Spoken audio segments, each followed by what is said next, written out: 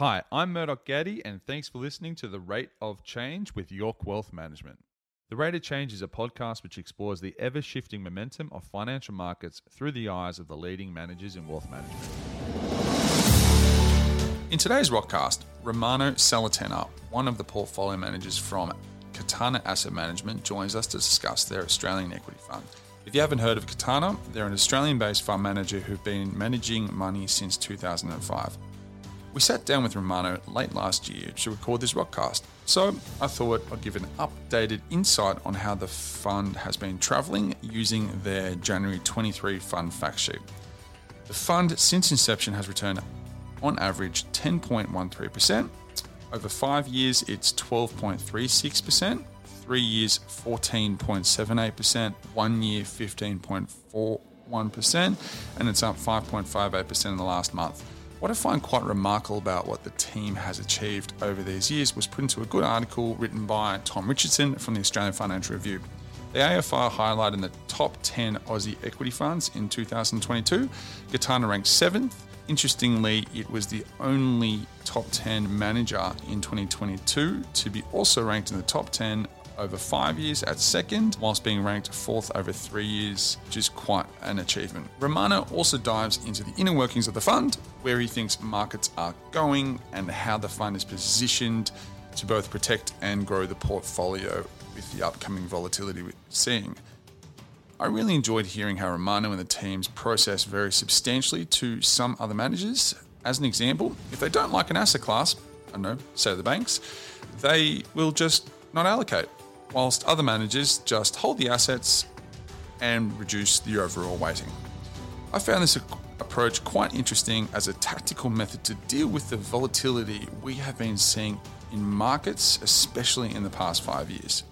So, with that being said, I hope you enjoy the conversation, and if you have any questions, keep the feedback coming, and you can reach me at mgatti@ywm.com.au or reach out to York Wealth Management. So I hope you enjoyed the conversation as much as I did, and let's get into it.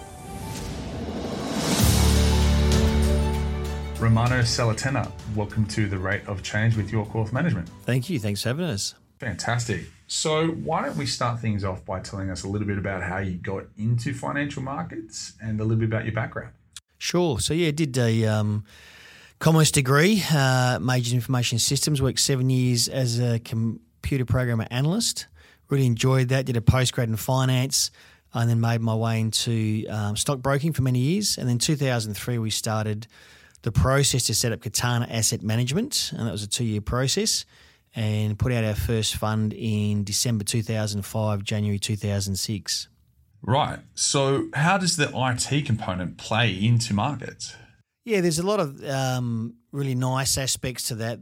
In terms of the math side, the programming side, the sequential analytical side, I think that plays into a really good part of funds management.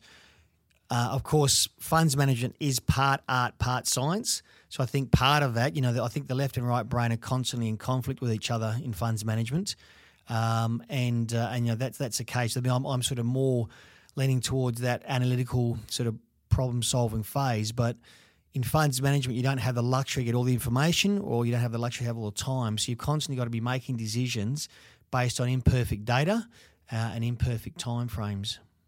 Yeah, right. So moving into the fund Katana, can you tell us a little bit about the structure of the fund, how it's currently been performing and essentially what you're trying to achieve? So firstly, we're very pleased with the performance.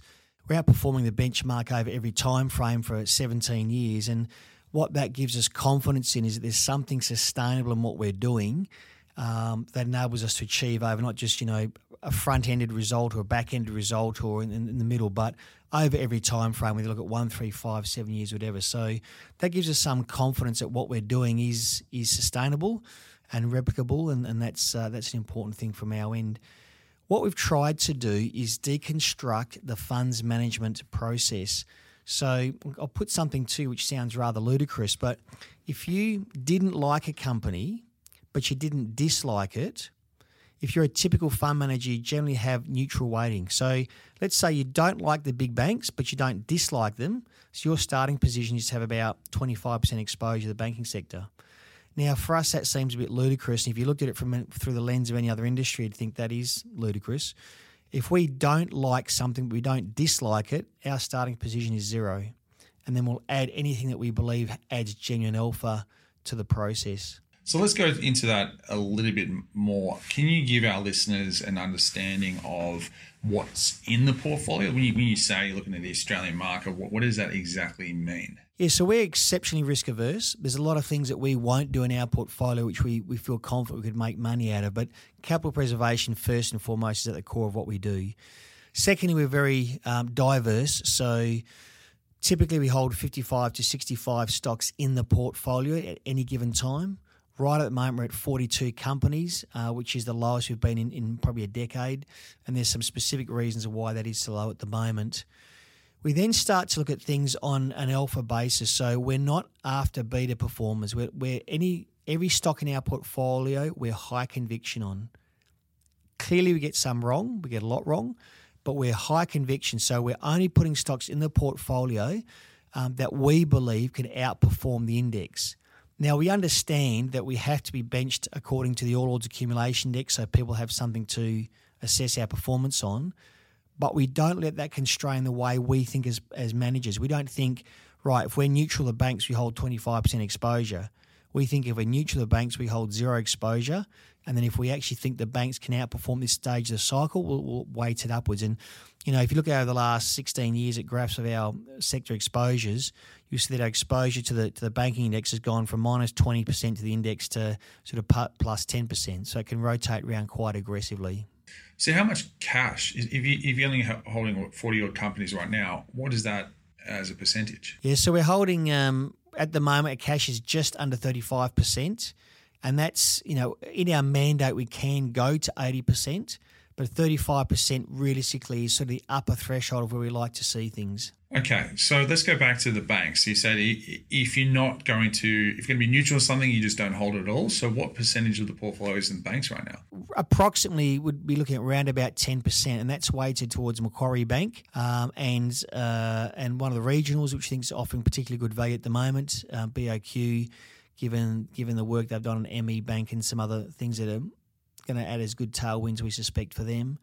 And then we've got some, including that basket, of course, is other financials. So we've got some miscellaneous exposure to Pendle under takeover and some bits and pieces. So regarding market cap, on the ASX, can you go anywhere? Like, can you go small caps, or is it predominantly the top end of town, or what do you generally look at? The very vast majority of what we do is in the big end of the market. We're not against taking the odd smaller position if we think it's got the potential to grow into a larger company. But what we do is we absolutely respect what it means to take a position in a smaller cap company. Smaller caps by definition have little or no research coverage, have less corporate governance, have less diversification, have less track record, and of course, most importantly, have less liquidity. So, first and foremost, we want to make sure we're preserving our capital. They really are like lobster pots, very easy to get into, very easy to get out of, the old cliche there. So, whereas we'll trade, if we've got line of sight on Westpac Bank for a trade, if we've got imminent triggers and we can understand line of sight for why we think we can make a trade, we'll trade Westpac Bank up and down for 10% day in, day out. But if we're looking at a smaller cap company or a mid cap, we really have to be seeing 50 to 70% with a lot of clarity before we'd be prepared to take on that risk. I really wanted to go down a different path and keep digging into these companies. But you said something before that you happily trade in and out on the day. Is this a high-touch portfolio? Or do you have a core, as in you hold like a 60% and then you trade around the edges? Like, what's exactly your style of investing? On the day might have been a bit of a misunderstanding there. So if we see Westpac an opportunity there, we'll trade that up and down. It's unlikely to be within a day, but certainly over weeks and months there. So, we've got companies that we've been trading now for close on 20 years, and our weighting in those companies go from 0 to 3%. 3% for us is exceptionally high conviction. We're in our 17th year operation now, and we've had on 3 occasions we've been over 5% individual stock weighting. Normally, if we like something, it's 2%. If we're exceptionally high conviction, it's 3%. And I said there's only been 3 occasions we've gone above 5%. So that's with the specific companies. Now, as we discuss a lot in the rate of change with macroeconomics, at the top level, what's the actual underlying, right? And one of the things we discuss always with portfolio management is how much money you should have in a particular asset class or a subcategory. So you say 3% for a specific holding in a bank, but do you have parameters on, say, the banking sector? Do you even touch on resources? And how much would you allocate as a maximum to a particular sector of the ASX? We tend to find that nature takes care of most of those questions. We don't let artificial constraints drive what we do, but we are respectful and we do analyse and understand it. So our analyst, Hendrik, he works constantly to look at portfolio correlation. So he's taking a separate view as to what the 3 portfolio managers are doing in terms of how we're constructing the portfolio, and he's running an overlay to make sure that we understand exactly what risk we're taking on, and then we make a decision collectively whether or not we take that risk on or not. Stocks, to get back to the heart of your question, I mean, a holding in our portfolio can come in one of 2 ways. It can come in from a top-down response or a bottom-up response. So top-down is identifying a macro, identifying a thematic that we believe has got, substantial momentum in it, and then trying to find the best ways to play that. Or on a bottom-up, maybe where we're seeing an exceptional management team, we've seen a particular growth number, a particular valuation that just looks too compelling, and we'll start our work from the bottom up. And so quite often we find that a lot of the best ideas meet in the middle somewhere. And quite often we do find that we will be overweight. Like for right at the moment, we're overweight materials. Okay, that's a conscious decision we've made right here, right now. But it's not driven from a macro; it's driven from a bottom-up thematic. Well, let's look at some of the companies when you say in materials. So can you give a couple of examples? So right now, our largest holding is Mineral Resources. That's one of the 3 companies I mentioned that has been above 5%. We first started trading Mineral Resources in 2006. When it listed, and we've been trading that stock for the last 16, 17 years continuously. If you look at the beginning of the year, our weighting would have been close on, if not 0%. And now our weighting is close to 7% due to some very strong stock performance. And that's the absolute upper limit. We don't sleep well at night even having it there, but because we've got probably the most detailed model in Mineral Resources in Australia, and there's not too many stocks we could claim that for, because we've got such a high understanding of that company, having traded in depth for so many years, we understand what that means. So why are we in Mineral Resources right at the moment? The main reason being the lithium thematic. It's very hard to play the electrification, decarbonisation theme in Australia. The best way to play it, we think, at the moment is still lithium and copper. When we look at lithium, the 2 best stocks are Mineral Resources and Allchem. And both of those are prominent holdings at the moment. Do you own any other exposure to lithium or superconductor material or anything equivalent? Vanadium? Yeah, so we haven't gone down into the more niche metals. The reason we haven't done that is because we do find it hard. When there's not a deep liquid market, it is very hard to understand the true supply-demand dynamics there. Graphite's an example. I mean, we did a lot of work on Sierra at 40 cents and opted against it. And obviously it's increased multiples since then. I know there's another fund manager that really likes Sierra, and it is a good company. But the reason we've done that is because, when we look at the existence of graphite is in abundance globally in every jurisdiction. So, it'll be lumpy, yes, as you get the supply demand, the demand left increase until they bring another mine, and then there'll be too much supply and the price will get depressed. And so you'll have that supply demand, dynamic. But, we struggle to understand longer term how there's going to be any shortage there. The flip side is you look at something like copper. We think that copper, Dr. Copper, the best indicator of the economic cycle, we really see that as being something that's being neglected, and that's one where we can do an enormous amount of analysis because there are so many data points, and we can really understand what that looks like. So we've been rebuilding our position in a couple of copper companies. Again, very hard one to play because up until recently there was 4 or 5 ASX listed companies that were dedicated copper producers, and of those a couple were substandard. So it is a hard space to play, but in Australia, if you want to play that thematic, you don't have a lot of options. So I'm not too sure if you said it. What percentage of the portfolio is in materials, roughly? I'd have to look at that. I'm guessing it's probably somewhere around about the 15 to 20% mark at the moment. Okay. Maybe closer to 15. Okay, so you just so we everyone can understand what they're saying. They're talking about the maximum holding they would have in a particular company is 3%, but yeah, you're very comfortable if you see a macroeconomic thematic occurring to go very heavy in a particular area of the portfolio. That's exactly our secret sauce, is being able to have that confidence to understand why you upweight a sector versus downweighting a sector. And then taking that to a level that's, some managers may not be prepared to do. Some managers may not be prepared to step away from the herd. Still very, very risk averse, still very low risk. But, as an example, having, maybe 5% in the big banks versus 20-25% market weighting, I mean, that's a big step away from the herd there. But right at the moment, we think that's the right move to make, as we have done the past decade a couple of times. Well, let's dust off the crystal ball and have a conversation with on the thematic side with macroeconomics. What hurdles do you see coming towards, I suppose, the end of the year, early next year, and say sectors you just want to completely avoid?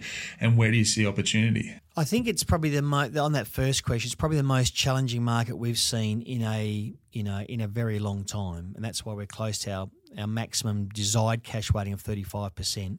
I think at every juncture, at every turn, we see threats, we see dangers. Whether it's QT now ramping up to $95 billion US a month from 1 September, whether it's the Fed's rhetoric now has notably changed. Whether it's what we're seeing in China with the property crisis there and the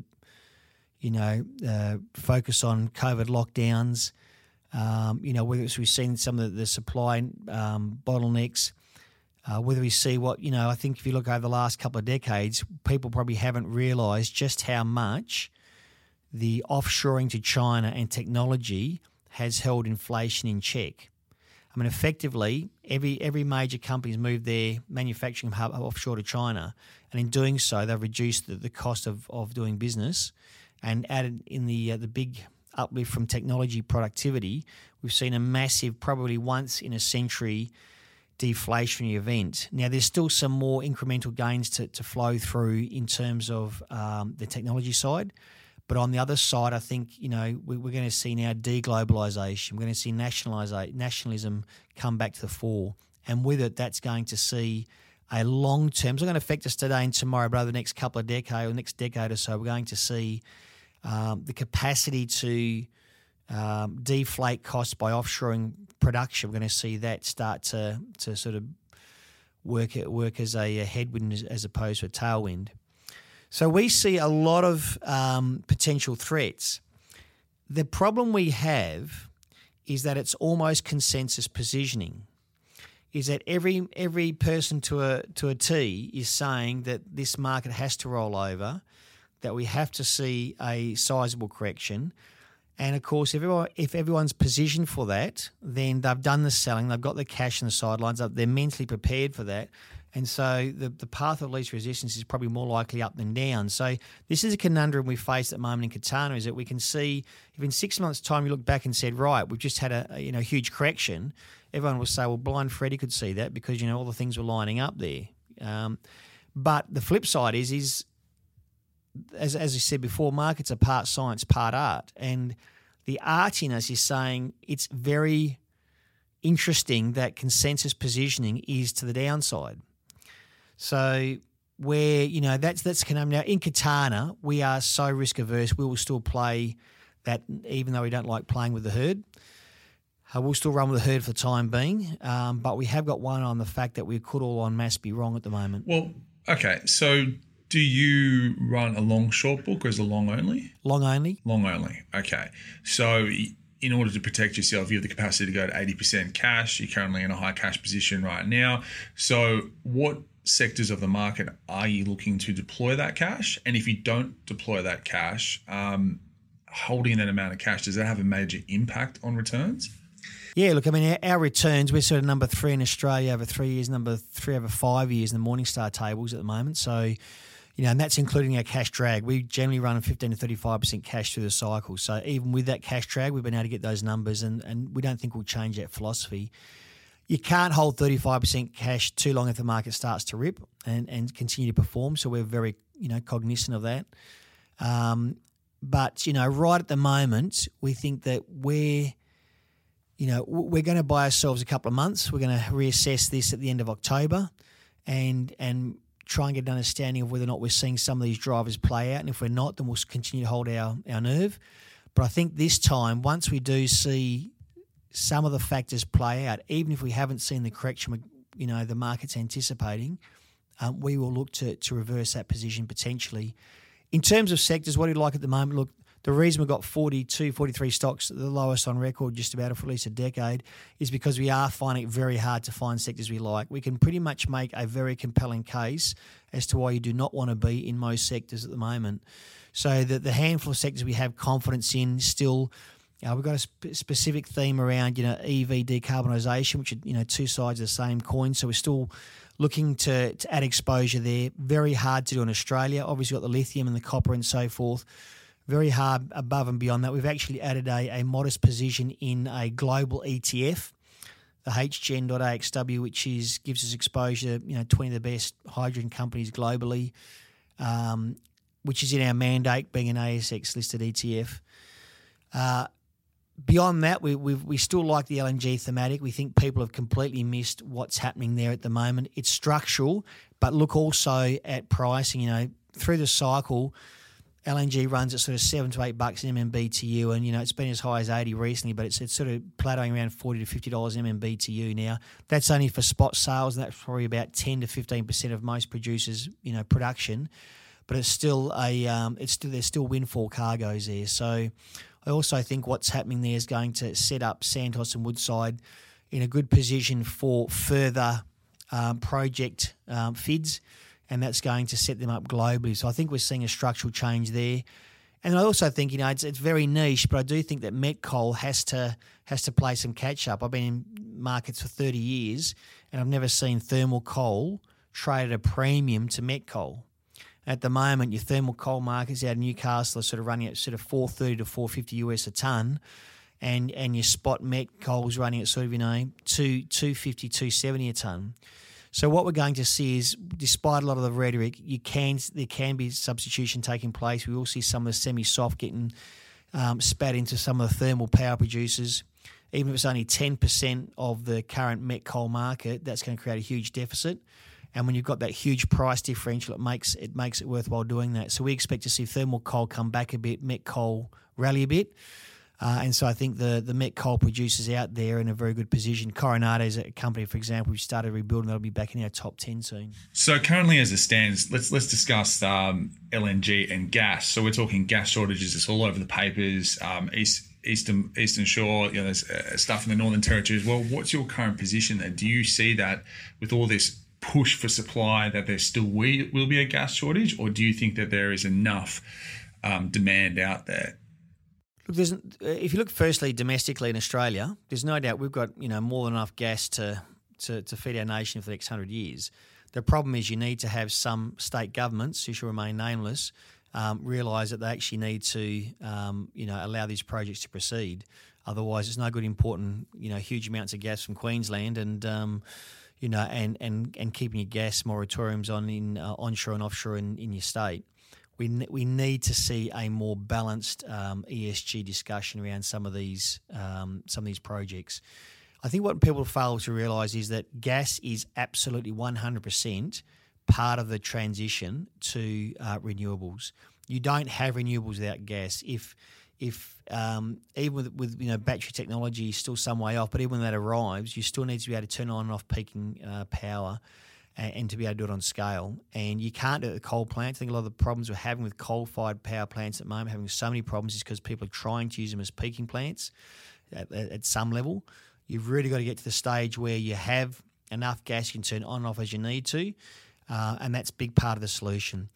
Over the short to medium term, what we're seeing obviously in Russia is a watershed moment. That is a structural change. Even if the war ends tomorrow, you're not going to have Europe go back and depend on 40% of their gas from a nation such as Russia. That boat has sailed. We are now going to see a paradigm shift in terms of how they see their energy security future.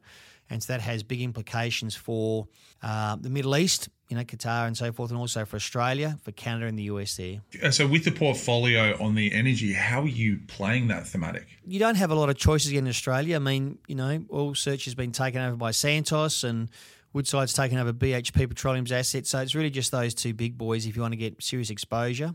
And we're in both those companies still at the moment and have done well out of them, but we still see a lot more upside from here. And then, of course, you look at, as much as I hate to say it's a dirty word, but some of the thermal coal and met coal players, I think that's a reasonable way to look. We're doing a lot of work on some of the tier 2 players. We have been in Karoon in a good sized way. We're out at the moment, but reassessing whether we need to rebuild that position. Doing work on Beach. Beach has been a big position in the past, not right at the moment, but again, doing the work on that. So just sort of sticking to that top end of town where, there's enough value, enough growth to be able to play the theme that which is the main part of the picture here. So with the size of the fund, a lot of fund managers always discuss constraints with how much money they want to manage, because the strategy which works at a particular level might not work at another level, right? So how much money is currently in the fund, and what would your cap be if there is a cap? We're running just under 100 million, and our cap, we think our first milestone where we'd actually look to see how our performance is being affected is 800 million. That benches on 5% of our smallest holding effectively. Given that Mineral Resources, most of what we do is ASX 50, ASX 20. So really your capacity to upsize your positions is not limited. But we would think at 800 million, we've agreed to take if we're fortunate enough to get there, take a deep breath and do some work on whether or not that's impacting our performance. Right at the moment, I think 27-28% of the money that we manage is our own money. So, we're very heavily aligned and the same unit class as every other investor. And what we don't want to do is impact anyone's performance, let alone our own. So, we are conscious of that, but we think what we're doing is replicable up to quite a scale. So you mentioned that a lot of money is in the fund. Another question we always like to ask to see exactly how your interests are aligned with running the portfolios. How are you guys remunerated? How's the structure of that look? Yeah, our primary remuneration comes from compounding our own money. We started this journey in 2006 with 18 million, and we're compounding it alongside everyone else. So, how we end up our journey in this life will be determined by how we've continued to compound the Katana portfolio, and that's how we think first and foremost. Above and beyond that, we do run a 10% performance fee. That's for any performance above the All Ords accumulation index with a high water mark. So it's sort of the gold standard in performance fees. And then each of the portfolio managers' performance fees based purely on the amount of alpha they've contributed to the portfolio.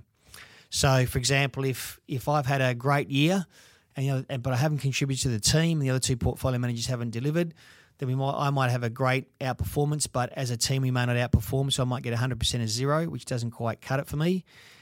Flip side is, in a lot of teams you either get the autocrats or you get passengers. If you've got passengers in the team might have a great year and outperform, but if I haven't contributed to that alpha, then I'll get 0% of a big performance fee. So again, that doesn't inspire me. So we've got that approach right where we're inspired as a team to work together to get the biggest combined pool we can.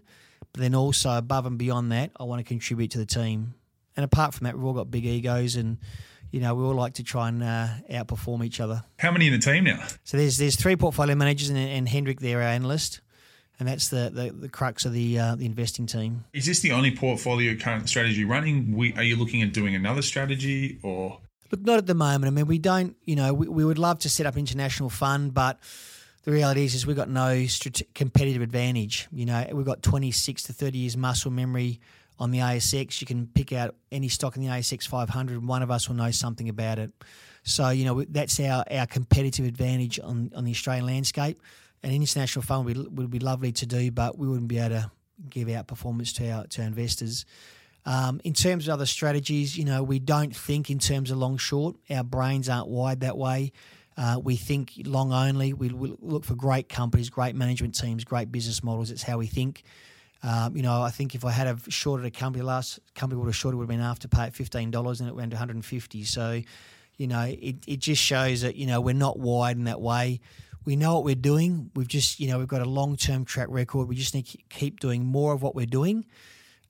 Incrementally improve, evolutionary rather than revolutionary. We don't need to change what we're doing.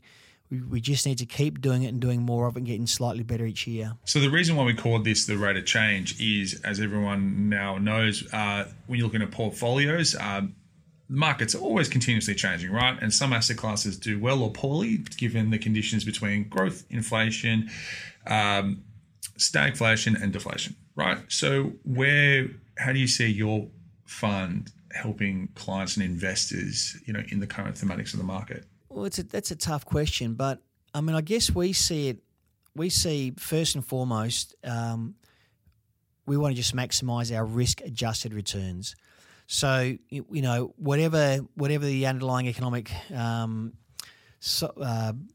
drivers are, we're trying to maximise our returns to those drivers. Sometimes that means we go more cash, sometimes we go less cash, sometimes we go growth assets, sometimes we go value assets, sometimes we go inflationary winners like energy and materials. Other times you go recessionary winners like your defensives. So we think that through the equity markets you can play any thematic or any potential economic outcome, but you have to be able to change rapidly and pivot, identify where you've got it wrong, and always have a plan. Like, our plans are invariably wrong, but it's in the fact that they're wrong that we know where we're at. And so right now we've got a plan for how we think the future looks, and as that unfolds and will be different to our plan, we know it will be, but it'll at least give us the signposts as to where we are and how we need to pivot. Question I've been asking everyone recently is how high do you think these interest rates are going to go? Do you think that the central banks are running a break everything campaign, or do you think this is a tactical move and then they'll turn the tap back on? What do you think? I think the first thing people have to realise is that this cycle is different, right? In the last 10 years or so, we have had a genuine power put. We have had a Fed put because there's been no damage to Main Street. Like if Main Street versus Wall Street, Main Street's going to win every time. A politician's going to protect Main Street every time. If we go back to, say, 2018 to the taper tantrum, what we saw there was Wall Street had a hissy fit. Market dropped, I think it was 18% in a very short time frame. And so the Fed blinked and reversed its course on interest rates when it should have actually maintained its course. It did that because there was no cost to Main Street. There was no, inflation wasn't out of control. Inflation wasn't eating into the savings and the lifestyles and the living standards of the average person. So it could get away with doing that. At that stage is when it really should have held its nerve and held course. Fast forward now and we see that Main Street is getting seriously damaged. Inflation is the number one. So inflation has the hardest hit on the lower to middle class earners. Okay, the cost of living. So the central banks globally will now work more than ever to ensure that inflation does not get out of control. And if you go back to the Volcker era, you'll see that there's a 15-year period of inflation sort of sitting at 4 to 5% level because they didn't get out the big hammer and whack it on the head. They need to stop this dead in its tracks. They will now do whatever it takes, and if Wall Street has a meltdown, that's just collateral damage as how they see it now. So we have fundamentally moved into a new era. And, don't fight the Fed is the oldest cliche going around, and people continue to ignore it at their own peril. How high interest rates go, look, I think they'll go too far because they are it is a blunt instrument. It does take a number of months for it to flow through. So I do think it'll go too far. I do say that we have more leverage in the system now than at any time in history. So in theory, the interest rate should not need to go as high as they have in past cycles because of the amount of leverage and the amount of impact the transmission mechanisms through the system. So answer, they've got more to go, higher than they should, but not as high as in past cycles. So if an event does occur and there is a big drawdown in the market, what would be a couple of companies or maybe a particular part of the market in the Australian space that you'd be very happy to see come back down to favourable levels? Look, there's just we've got any given time a couple hundred companies that we're close to between the four of us. There's over 40 stocks in the portfolio. I think if you were to see the meltdown that everyone's forecasting, and if it was to occur, I think we would start to do a couple of things. We'd start to reduce our exposure to defensives because they would have played their part, and they're going to have headwinds moving forward. And then we'd start to look at we've got a checklist of how we see the recovery stocks playing out, consumer discretionary, et cetera, et cetera, et cetera. But we need to just see the different signposts and the different milestones before we start to put in place those exposures. But if once we do see a serious correction, we think that it's run its course, then we want to look at recovery stocks. What last thoughts do you want to leave our listeners and investors with? Gee, I don't know. Invest in Katana. Look, it's. I think right at the moment we are seeing the most uncertain period we've seen in more than 5 years, possibly a decade. I think that if you're a more aggressive investor and manager, you take advantage of that uncertainty. We always say that you can't get a great company at a great price with certainty. You've got to give up one of those three things. You either give up a great price, you give up a great company, you give up certainty. You can't get all three. So, if you're a more risk-aggressive individual or fund, then you could certainly use that uncertainty to get a great company at a great price. The way we're wired is, capital preservation is first and foremost in everything we do and think. So we're going to sit back and wait. We're going to buy ourselves some time, get through these next couple of months and see how things unfold, and then make a decision about how the future looks. If investors want to get in touch with you and learn more about the Katana strategy, where should they go? www.katanaasset.com. Fantastic. Well, thank you very much for joining us on The Rate of Change, and I hope you have a great day. Thanks, Murdoch. Been a pleasure.